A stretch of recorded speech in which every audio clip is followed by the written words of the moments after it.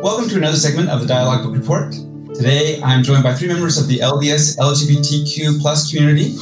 We have Jacqueline Foster, Connor Hilton, and Adam McLean. And our group today is going to be talking about books about LDS and LGBTQ plus issues. Some academic books, some memoirs, and some fiction. Let's let the group introduce themselves. Jacqueline Foster.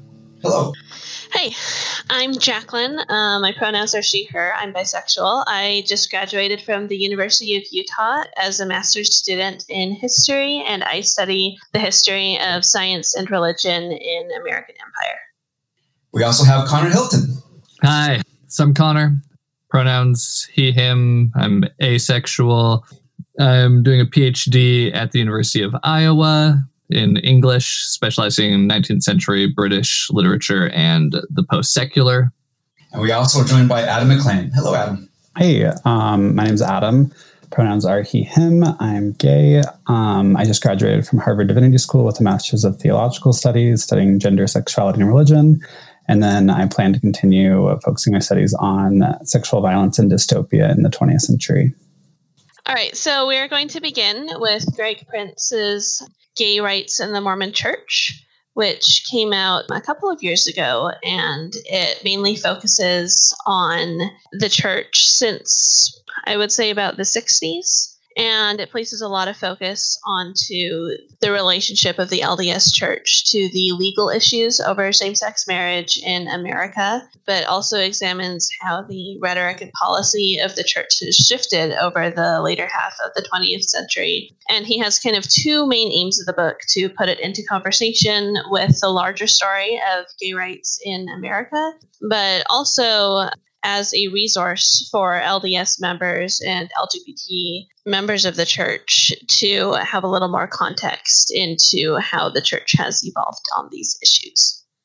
Opening thoughts for me are, it was very thorough in what it was able to access, which I thought was amazing. It was able to access all of these things that like a normal historian who doesn't have connections to the church might not be able to access. That was one of the main positives I got from it, was like, we get this backstory that you usually don't receive when you're just like arriving at an archive to just, delve into the newspapers or whatever. He was able to get the very back emails and things like that, which is really fascinating to see the thoroughness of that behind that. And so it was a very thorough in a way of going through that like background to get all that information to us. So I think it's a very good text in that sense. I do have some reservations about it though. Yeah. What about you, Connor?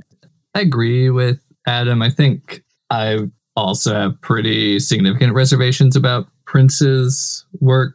And maybe I was just disappointed because of how much I love one of his previous books, David M. McKay and the Rise of Modern Mormonism, which I think is just stellar. You can see that Prince doesn't have any training as like a political scientist and doesn't know like queer theory super well.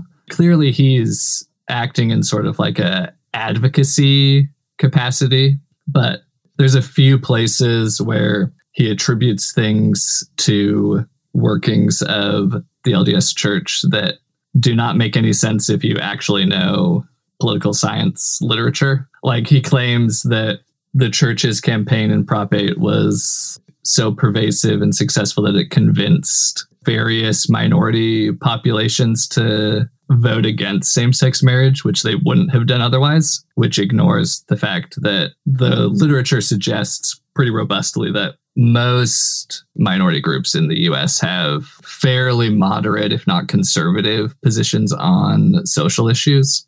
And there's a few places where he editorializes that body of research in a way that probably less effective for his stated goals.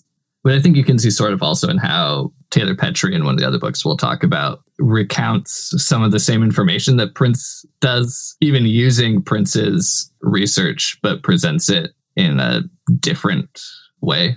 Yeah, for sure. I thought it was really interesting because I agree with Adam that there's just so much information in there that would be very difficult for any other researcher to access. But I felt like it ended up a little bit disjointed just because, and this is a hallmark of Prince's writing, that his writing tends to be very thematic rather than chronological. You also see this in his book on David O. McKay. But in Gay Rights in the Mormon Church, I felt like what was happening is you read all of this political stuff about Hawaii and Alaska and Prop 8, etc., and then you go back and now you're talking about the church's involvement with Evergreen versus North Star and whatever. And this is happening at the same time as the Prop 8 campaign, but it's like 100 pages later. And so you don't really get to see the synthesis of how all of these different things worked out. And I felt like the way he divided it up into topics, coming back to Connor's comment about editorializing, it created this kind of artificial march toward progress, where in every topic you have this narrative of a march towards progress, but because the topics are so asynchronous, you lose the fact that some of this progress is happening at the same time as setbacks in this other area, and maybe in fact the setbacks are occurring in response to the progress and vice versa, and you don't really get to synthesize all of the information that he accessed that's really valuable. And so for me, this book is really valuable as a research tool, when I'm writing about some of the same events, but it made it difficult for me to kind of keep the thread of how everything was happening. And I found it got a lot easier when we got to the points that I lived through and I can remember, but it really made me wonder like what gaps I was missing about stuff that happened before I was really tuned into this or before I was born because of that asynchronous style. Yeah, one thing that really points that out is I just have the table of contents pulled up here, and it's like chapter 3 is Secure 1.0, 7 is Backlash 1.0. So you see that he's telling us overarching narrative there that is not quite narrative because of the thematicness of it. And it does have that anachronistic, would we could use that word for it almost, where he's trying to read back into history. A positive view for the church is a little bit of what I felt when I was reading it. Yeah. And I thought it was really interesting. So it's very much a focus of, I've sometimes joked that the book should be called Gay Men in the Mormon Church because that's the focus. And on one hand, I very deeply sympathize with the fact that the church has focused on gay men. And so that's where the sources are. But what frustrated me is Prince is so good at oral histories. For his David O. McKay book, he took something like 200 oral histories.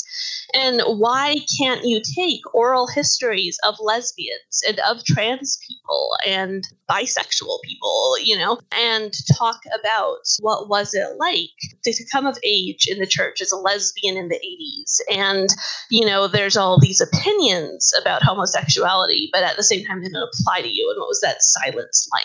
I feel like he had the skills to do that and he didn't. And that really surprised me, especially the one chapter, I think it's literally called What About Lesbians or something. He starts talking about how being childless is a very painful aspect of the celibacy requirement in the church right now, but a lot of gay men want children too, and a lot of lesbians don't want children. And I felt like there was a lot of kind of unconsciously reifying a lot of the gender stereotypes that the LGBT community isn't really interested in perpetuating as part of their own narrative.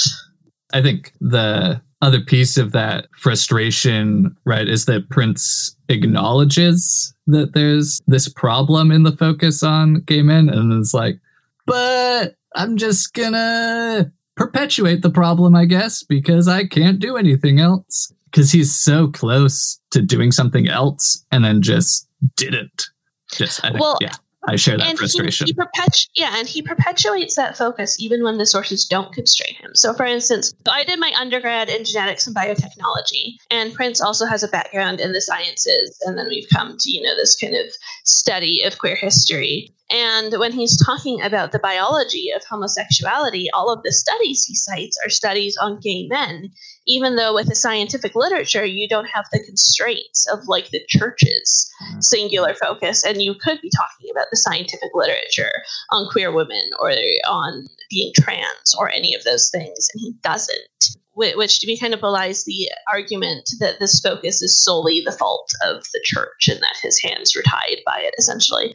And the other thing about the biology thing is he has this really fervent belief that if everyone accepts that homosexuality is just kind of a biological fact of humanity, that's just a natural variation in the human species and it's genetic, then eventually the church will change its position. And I don't think I quite see it as a foregone conclusion in the way that he does. In my last semester at BYU, I was taking a human genetics class, and the professor planned a whole lesson on the biological aspects of homosexuality. And he said, well, what's also biological is a predisposition to alcoholism and a predisposition to promiscuity and a predisposition to becoming a serial killer.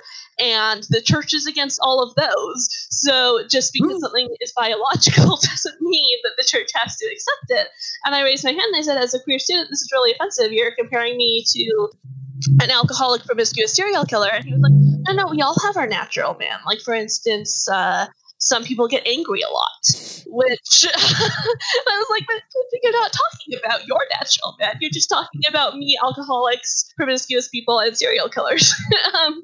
And so I feel like there is people, even among members of the church, who are accepting kind of the scientific literature on homosexuality. They are finding a way, going into Mosiah 3:19 or whatever, to harmonize that with existing church policy. I don't think it's quite the smoking gun for policy change that he believes it is.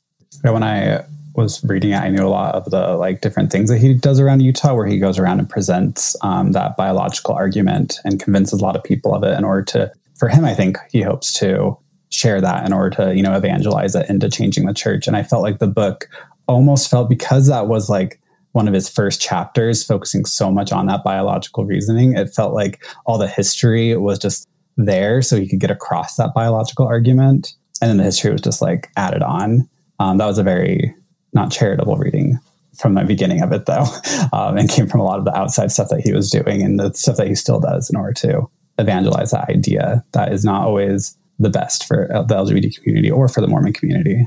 Yeah, and maybe if we start shifting gears and start talking a little bit about Taylor Petry's book, Tabernacles of Clay, because I think this is a good connection here, where we're dealing with the issue of what is queerness and where does it come from and what does that mean, where Prince is really grounding himself in biology and Petry is really grounding himself in queer theory and a lot of these other arguments that while they're engaging the concept of bodies and the way that we theorize and talk about bodies, it's from this vastly different perspective.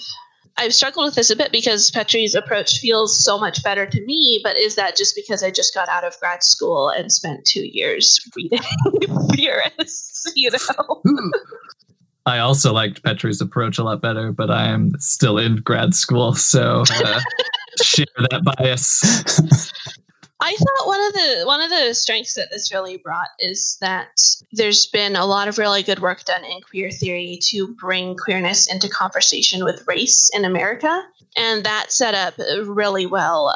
He spends his whole first chapter talking about how the church's stance on racial issues ties into the church's stance on homosexuality and marriage equality and all of these things. And I thought that was such a valuable intervention because so often when people are trying to make sense of the church's policy on queer issues, they get really heavily into comparisons with the priesthood and temple ban. And some Black members of the church have pushed back on this and said, the way that you're framing this tends to make it sound like we've solved the race issue in the church, and we haven't. And you're making kind of this facile comparison to LGBT issues. Whereas I think Petry's approach was a lot more nuanced, and it's a really good blueprint for if we want to have this conversation, how do we do it in a way that emphasizes the shared history without making it sound like, oh, this was problem A that we solved, and now with problem B, we think it's this uncomplicated roadmap. I completely agree with that nuanced look. When I read that first chapter, I just had to sit it down for a moment, and I was like, okay, I've always hated that comparison with the priesthood ban and gay marriage in the church because it felt like a very simplistic comparison that doesn't go into the theological nuances that we have within the church and the stuff that has been taught throughout the past. But Petry's first chapter definitely nuanced that enough for me to go, oh, okay, I can think through this now. I can think more critically about this rather than having that basic, I don't want to compare them at all. And so it definitely did that for me and allowed me to like think better about those two topics and conversation. Yeah, absolutely. And I feel like the other thing queer theory really brings to this is treatment of gender, where, ideas about patriarchal roles between men and women, you can see how that intertwines feminism with lesbian versus gay identity, and how those have occurred differently within the church, and also with trans issues, and kind of untangles the previous conflation of gender identity and sexuality that you get in like the 70s towards now, where the church has started to really recognize, like, okay, we can't just lump trans members in with homosexuality and think that our approach to the one thing is addressing the other. And it does a lot more to visibilize, I think, kind of the entire community rather than the focus on just gay men, even though the church has only been talking about gay men. The queer theory gives you the tools to read into those silences and to read into what conversations about gay men imply for the rest of the community. Yeah, I was really impressed with how Petri was able to sort of expand the conversation, even though he's working with materials that had that same sort of narrow focus, but that he seemed really attuned to the ways that anything that's talking about homosexuality in a limited sense for gay men can also have these like ripple effects and consequences for other members of the queer community. I was just really impressed with how Petri's able to sort of tease out what those implications seem to be. Yeah, absolutely. Okay, how about we move on to the film studies book, whose title is escaping me.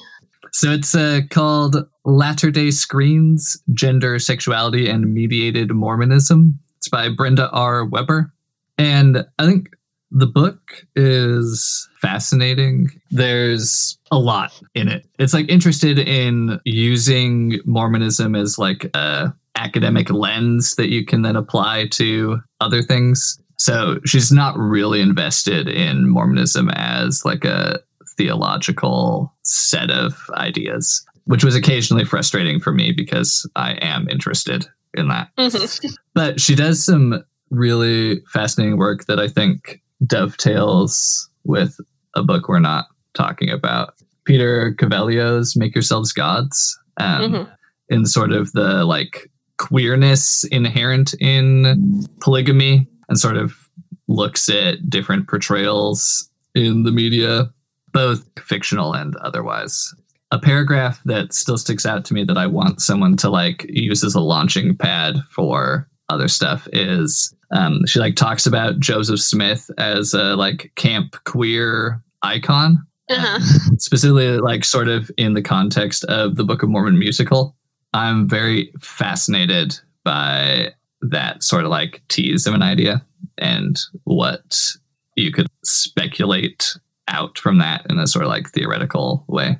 Yeah, I've read a book whose title I'm not going to mention here because it wasn't a very good book and I don't feel comfortable promoting it. But the cover of the book features Joseph Smith in drag. And it was so interesting to me because somehow it perfectly captures the vibe of the book while never really being addressed in the book as to why that's the cover. But yeah, that's the image. I think I have that book on my shelf right now. Oh yeah. So for the Weber book, is it about like Mormon portrayals in the films or like Mormon themes in the film, or is it like, how does that work for it? Like what was the films that they looked at? Kind of like what were the sense? Yeah. So Weber's interested in portrayals of Mormons. So she talks a little bit about the Book of Mormon musical. Talks about a bunch of things that portray polygamy, both Big Love and some of the other reality TV shows. Talks about some literature. Most of the stuff she looks at is not things created by Mormons, but things that depict Mormons in some capacity or another. And she is very broad in her scope of what qualifies. So interested in various fundamentalist groups and other sects of Mormonism, which is good. Did that answer. Definitely. I was like, is it going to talk about God's army? Is it going to talk about the falls? Or is it going to talk about like the testaments or the restoration video? But okay, so it's like Mormon portrayals within various media. Yeah. And she does do some like news media stuff too. Talks a little bit about Elizabeth Smart and that sort of thing. Maybe we should shift gears and start talking about the memoirs. I should probably start with Tom Christofferson's book, That We May Be One, from a few years ago. It's been a while since I've read it, but I remember the biggest takeaway that I had was his sort of insistence that his sexuality was like a central part of who he was and what his identity is, and you could not tease it out of Tom Christofferson and come out with a non-gay Tom. Like, the gayness was integral to who he was, which I think is something that was really needed in Mormon queer discourse, at least. Yeah, and I think that his, like, the kind of clout of him being the brother of an apostle, I think puts a lot of weight behind that intervention in the discourse. Because it reminds me of what Blair Ostler has termed celestial queer genocide, the idea that you'll be resurrected straight and that it will be easy to just kind of tease out the queerness from your essential being. And so memoirs like Tom's that make it clear that it's not that simple, I think do a lot to move the conversation forward. Definitely. Yeah, I personally didn't have like the best response to Christofferson's book, but as I discussed with other people, they talked about how like their family members read the book and they finally felt comfortable inviting their partner to the family event. Like the family felt like open to that. And like, it's a good like first baby step in that way, allowing heterosexual families to like be more open to at least their they're more conforming LGBT kids per se, because Tom Christofferson seems very conforming himself. It's good to have like that when thinking through his book, because like even next month in the July Ensign, there's a article coming out about a gay man who kind of rejects the label of gay. And so it brings that conversation back into it. And I think that's important now as we like move forward in gay, not issues, but like between the LGBTQ community and Latter-day Saint communities and things like that, like realizing that like there's people who believe that the labels are harmful and some who like need the labels and things like that. And it brings up that conversation. It's really good. Mm-hmm. Yeah, I feel like there's kind of three main categories of queer Mormon books. You know, there's the category of there's stuff where I'm like, I would not recommend this to people. And then there's stuff where I'm like, this is an excellent first book for someone to read on the issue, but I wouldn't want it to be the last thing they read on the issue. And then there's stuff where I'm just like, oh, this is so good and it's so amazing. And I have to remember that third category, sometimes it can't be people's first book. You have to take books to the second category, even if you have criticisms of them, that they do this really valuable work in introducing people to the topic. Speaking of books from the first category that are just really problematic, Adam, do you want to talk about? So I wrote a rather interesting review of the book Is He Nuts by Dennis Schleicher. I don't remember how to say it. It's some German thing.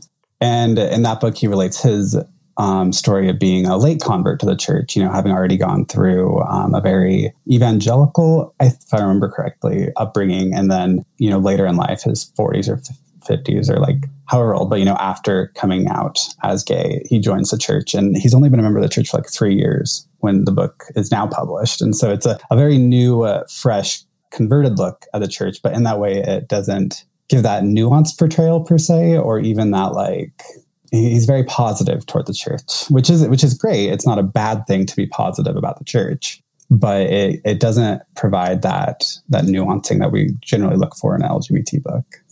Well, it reminds me a little bit of how the Mormon and Gay website, you know, it started out with so many videos of gay members of the church who were, you know, making the church work for them. And then as the years have gone on, the videos have just kind of quietly, without fanfare, dropped off the website. This idea of taking a longitudinal look at the church, where I think a lot of queer members, there is a period in their life where they are making it work and they find they're happy and they find that the thing the church offers them is totally worth the sacrifice. But I feel like the longer people spend, the more difficult that gets, and the more that the problems start to weigh on them, and the more that they feel like, oh, maybe I can look elsewhere for the benefits I've been receiving. The biggest worry I always have with books like Izzy Nuts or That We May Be One is that it is the only book that people read. And so it's the book that they place their entire view for LGBT people on. So like if someone just reads Izzy Nuts, they're going to go up to a friend who's gay and go like, why did you leave? This guy is still there. He's happy. He's living it. He's like joyful and rejoicing in the gospel. Or if they read That We May Be One, they get the perspective of, oh, you're just going to be gay for about 20 years and then you're going to come back and it'll be okay. We'll be good. Mm-hmm. Those views are like, if you just read one book, you automatically read that onto everyone else. It's the universal. It reminds me a lot of the reaction to Josh Wheat's coming out post where, he posted multiple follow-up posts like, hey, please do not use my story to try to force other queer members into mixed orientation marriages.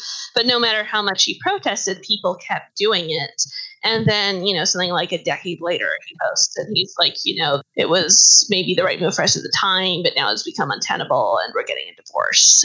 I think it was difficult for some people to hold space for that for him, just because they had experienced so much pressure from the ways that people had weaponized his stories. And so I do worry about simplistic portrayals like that, not only for the way that they're wielded against other queer members when there's not really a universal queer experience, but also because I feel like it does create a lot of pressure on people for themselves to have their own journeys kind of change and evolve over time.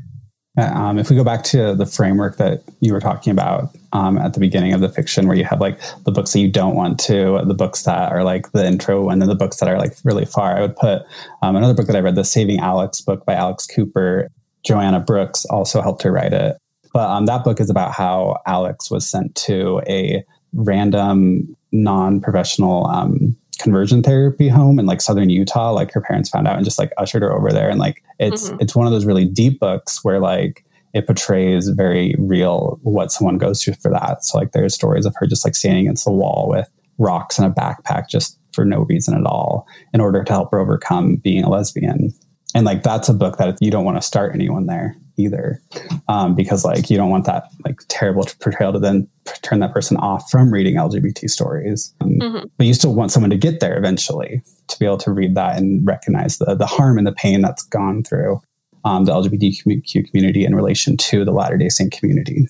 Yeah, and I think there's a very difficult last semester in grad school, I read this article about how homosexuality was removed from the DSM and was declassified as a mental illness. And part of that was that in the 70s, gay people felt a lot of pressure to really perform happiness and perform well-being and mental health in order to make that really important change. But that created a lot of barriers for the community to actually seek help that was needed in dealing with discrimination, because in order to be homosexual, you had to be happy, is what this article argues. And when I read that, I was so interested because I felt like my experience with Mormonism was the opposite of that, where sometimes we get so focused on the harm that's done to LGBT Mormons that we perpetuate this narrative that if you're not in crisis because of Mormonism, you can't leave. And that if you're not in crisis because of your identity, maybe you're not a legitimate member of the community. Maybe it isn't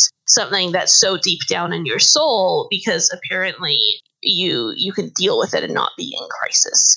And there's this balancing act of in advocacy of making room for all of these different stories and recognizing that because the community is in a really difficult position, no one memoir is going to sum up the entirety of what it's like to be LGBT in the church. That's a good moment to then turn to our last little section of fiction, because like fiction allows us to portray even more stories, right? And like some of those fiction that I thought of before this podcast was, of course, Harrison's The Women's Book of Mormon. And then other ones are like Autobiography by Christina Lauren, which is about gay Mormon teen in Utah. Melissa Leilani Larson has her play Little Happy Secrets, which I feel like that and Harrison's The Women's Book of Mormon, which both have connections to BCC Press. I feel like fiction is such a potent force, especially for queer women and especially for lesbians, where because there's been so much institutional silence about it in the church, and because lesbians tend to be invisibilized even within the queer community, fiction is this really potent way of exploring women's experiences and giving a voice to what's going on right now. Carrie Spencer is working on an anthology of writings by queer Mormon women that will be coming out in a year or two. Something she's told me about is how she and her fiance attended an affirmation event, and her fiance didn't grow up in the church. And she turns to Carrie and says, "Where are all the lesbians? We need to call some lesbians and get them to this event because there's no lesbians here, and it's just like this gay man fest, and it's supposed to be for the whole community." And how Carrie just felt horrified when she realized she didn't have anyone to call. That there were just so many queer Mormon women in the church either just stay in mixed orientation marriages or just fade away and don't find the same community in queer Mormonism. And I think that fiction is really a powerful tool for pushing back on that silence. Yeah, I think Mel's work is just beautiful. The way that she's able to write moments that you are like crying on one page and then you're like gut busting laughing on the next, just I think captures at least my human experience better than a lot of other writers. And that, just like what Jacqueline's saying, works as a very like powerful force in a world that might otherwise silence those voices. Yeah.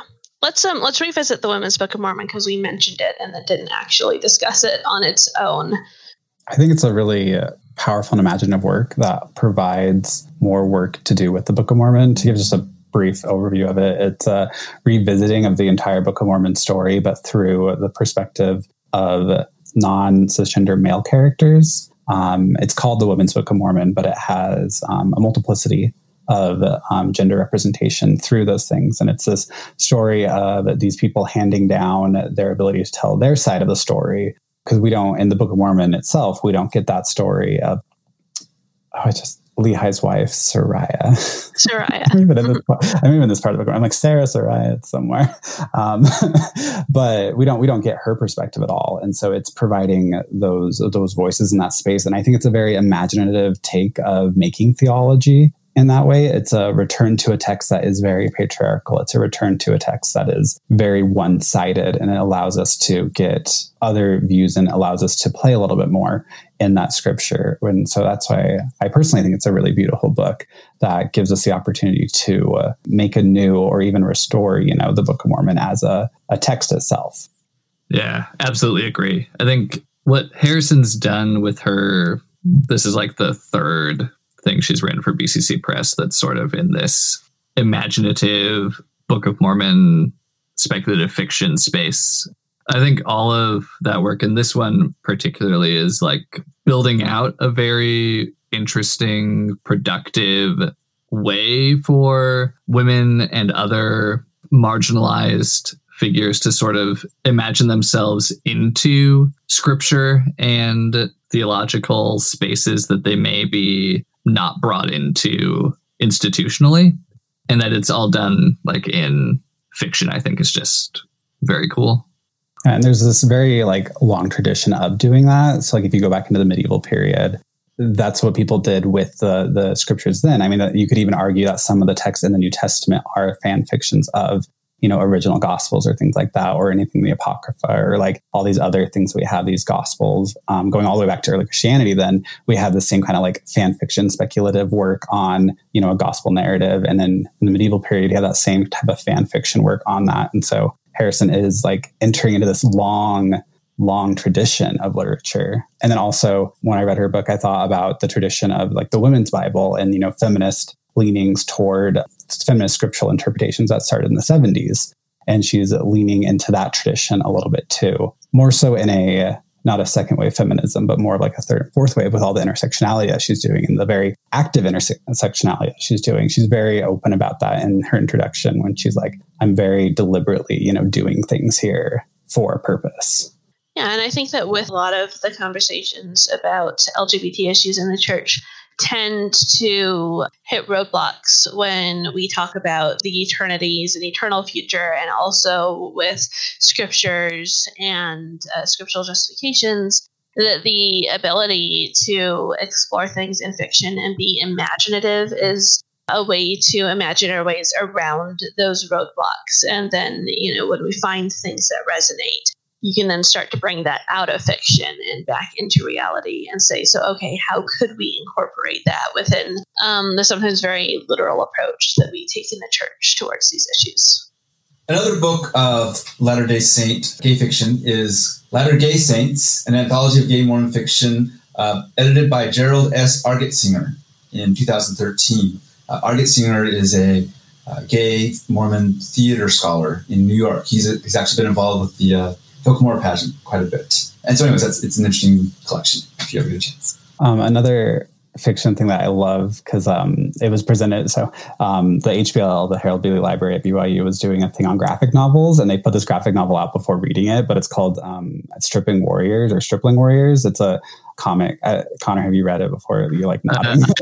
I've heard of it. I've looked at some of the art. I haven't read the whole thing. And so that's like another thing of like imagining a fantasy, but focusing it in on the LGBT side of it. And that's another like portrayal that I would say don't go read it if you're not comfortable going to PG-13 movies. But it's a different portrayal than like a fiction. It's a graphic novel portrayal of it. Well, how would you say the field of Mormon LGBT scholarship is right now? Is it a maturing field? What works do you think are still missing from the field? I think that we really need a cultural history of queer Mormonism. Any of the academic works, including Petrie's, although he does the most to move beyond this, but it tends to be very focused on institutional Mormonism. And obviously that's really important because the church is so centralized. But we do need just kind of a cultural history of just everyday LGBT identities, some microhistories in these contexts, drawing from the great work we have that can use the institutional histories to contextualize it. And then the other thing, as I said again, the Queer Mormon Women anthology that's coming out, I think is going to be a really great reader to hopefully spark some ideas on how to move into that field, as well as just opening up more space for talking about queer women and non-cisgender cisgender male folks. Yeah, I mean, I would love to see some like speculative theology stuff, which I know Blair Ostler's working on some things in that vein. And then we just need way more stuff on trans issues, especially with the handbook changes that just came out that got a little overshadowed by the BYU Honor Code Office thing. Transgender issues are integrated into these other books with vastly disparate degrees of success, but that we need some books that are just exclusively focused on trans issues, because that has been such a neglected area that these kind of more all-encompassing anthologies aren't going to make up on their own for the lack of trans voices. I agree with all of that. Let's have more. That's always what I want. I think for me, since I come from a very speculative background, I would love to see more speculative works that imagine things into the future. Like, what does a church look like that is open to transness a little bit more? What does a church look like when, there are different forms of marriages? Like some of the fiction that I like have in my little like guilty pleasure are ones that are like, what is a church like in, the year 3000 in the firm? There's one by Eric James Stone where it's like a sacrament meeting inside the sun, and there's this like giant whale alien that's there. And so like things like that like we need everything to look at what we're doing now, but also to imagine better futures for us and to see what that looks like. We can imagine it now and think like, oh, gay people are going to get married eventually in the temple. Cool. Or like are going to be allowed somehow to have civil marriages in the church. But it's like, what does that actually look like? And what does that give for the hope? So like to provide that and then see what other complications that brings about too.